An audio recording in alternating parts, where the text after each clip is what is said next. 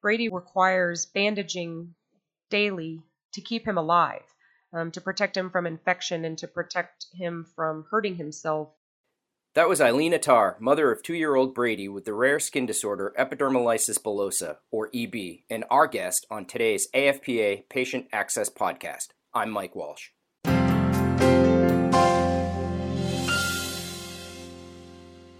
Eileen, welcome. Thanks for joining us today. Thanks for having me, Mike. Let's dive right in here. Your son Brady has a condition that's both severe and rare. Could you describe for us the process of getting him diagnosed? Sure. So my son Brady is 2 years old and he has a condition called epidermolysis bullosa. And basically what it means is that Brady doesn't have a significant amount of a protein that is called collagen 7. And collagen 7 is really what allows our skin layers to stay together like Velcro. So, instead of a Velcro holding it together, Brady's layers of skin sort of lie on top of each other, and they're prone to shear and wound at really the slightest touch. And it's an outward condition. There's outward wounding, and there's also internal wounding. He was born with skin missing from his feet, which was completely shocking to all of us. And so he was quickly and carefully taken to the NICU where we were, and they noticed that with even the slightest touch, there was an area under his neck that easily skin came off. He went to the NICU and they ran tests and trying to rule out any type of infection or virus, and pretty quickly did so and came to the sort of preliminary diagnosis of this very rare genetic condition called epidermolysis bullosa. And you had probably never heard of it before, right? I had never heard of it. Some people think that because a condition is dermatological on the skin, that perhaps it's not serious. What's it like to have to constantly prove the severity of this condition? Well, with EB, it's almost a double whammy in the sense that, as you said, it's a dermatological condition, which people often brush off as a cosmetic, issue or something that you can put cream on and it'll improve, which is not the case, as we know, with EB, as it is something that gets worse with time and there is no cure or even a treatment as of now. But it's also rare. And so we've experienced, firsthand that rarity is something that also translates into feeling, even more isolated than you already feel, because people are unsure how to act or what decisions to make. So not only have you had to prove the severity of his condition just in general, but you've also had to prove yourself in Brady's medical needs to your health insurer, right? Tell us about the fight for coverage battles that seems to be ongoing. That's right. It is ongoing. So, it's probably been the most disappointing part of dealing with Brady's EB, to be honest. We know that we pay money to health insurance companies, and on that basic level, part of our contract, on their part is to provide care. And there is no cure, as I said earlier, and no real form of treatment for Brady's condition. And so one thing that seems to shock health insurers is that Brady requires bandaging daily to keep him alive, to protect him from infection and to protect him from hurting himself with, just something as simple as, falling on the ground or, putting a shirt on that has a tag that might rub him and hurt him.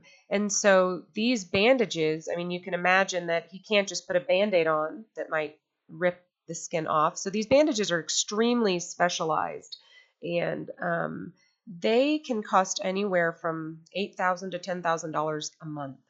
So a month. A month. Wow. So it's totally shocking. It's unbelievable, and it's not ideal, but it's what we have, and it's all we have. And so in the very beginning, we had plenty of denials, stating that there had to be other options, or it's insulting. Eileen, what would you say to the parents of other children with EB and other challenging dermatological conditions. I know you're active in the advocacy community and you support other parents. What would you say to them from this platform? Oh, I would say, first of all, you are not alone. That we are all in this community, and the rare disease community has a very strong voice. Don't lose hope, because your children will surprise you, and you always will have a community. So well said. Great perspective. Thank you. Given all you have on your plate, where do you draw the energy to advocate the way you do, both for Brady and for other kids with EB? When you become a parent of a child who, suffers physically, which is different from, a child. My older son has a kidney issue, but you'd never know it by looking at him, and he doesn't suffer, pain daily. And when you see the human spirit and what it's capable of, and you see your child, and you know that there is a purpose for it. We sort of go along with the motto, like, to whom much is given, much is expected. And there are so many other people worse off than we are. And I think that it's something we owe to be voices for the voiceless. I can imagine there's an element of isolation, particularly now in a new community, to dealing with a rare disease. How have you found community support for yourself and for Brady? This life isn't perfect, and it's just neat to watch us be there for each other. It's been a really amazing thing to feel. And so, the side of isolation, though, I mean, that's a hard thing that we will always struggle with at some point or another. Talk a little bit about your patient advocacy organization work. Sure. So I was deeply honored to be asked to serve on the board for the largest non-for-profit and research-oriented organization called EB Research Partnership. And it is a remarkable organization that is funding some incredible research right now, and clinical trials are coming underway, and really moving in a direction with a lot of momentum behind it, kind of more than they've ever seen. And I, found myself reading, research articles in the middle of the night, and, brainstorming ways that we can, just help these kids and help these families. And we decided in Brady's first year of life, with some dear friends from where we are from, that we wanted to have a fundraiser, which we have now annually in April in Houston, and it's called Believe in Brady. And all of the proceeds go to the EB Research Partnership. And we are so excited for everything that, this year has for them. And so I, love my association with them, and think they're just doing an amazing job. And you get to go to board meetings with Eddie Vedder of Pearl Jam, right? Well, not in person yet, darn it. But man, over the phone, and yeah, it's just pretty darn cool to kind of see all these different walks of life, and also just the, if you think of a fan base of Pearl Jam and who love Eddie Vedder, and then they see this incredible work that he and his wife Jill, who's also just awesome, and they're involved, and it just becomes super, it's not all depressing, and it's just really exciting. And especially when you see how that replicate, or how that advocacy results or translates into research and development, right? Like, you can take credit for all these different programs that are hoping to cure EB is due to the work that you guys collectively and individually have done. Oh, absolutely. And as I said, I mean, Brady's been alive for a little over 2 years, and I learned about EB Research Partnership pretty early on.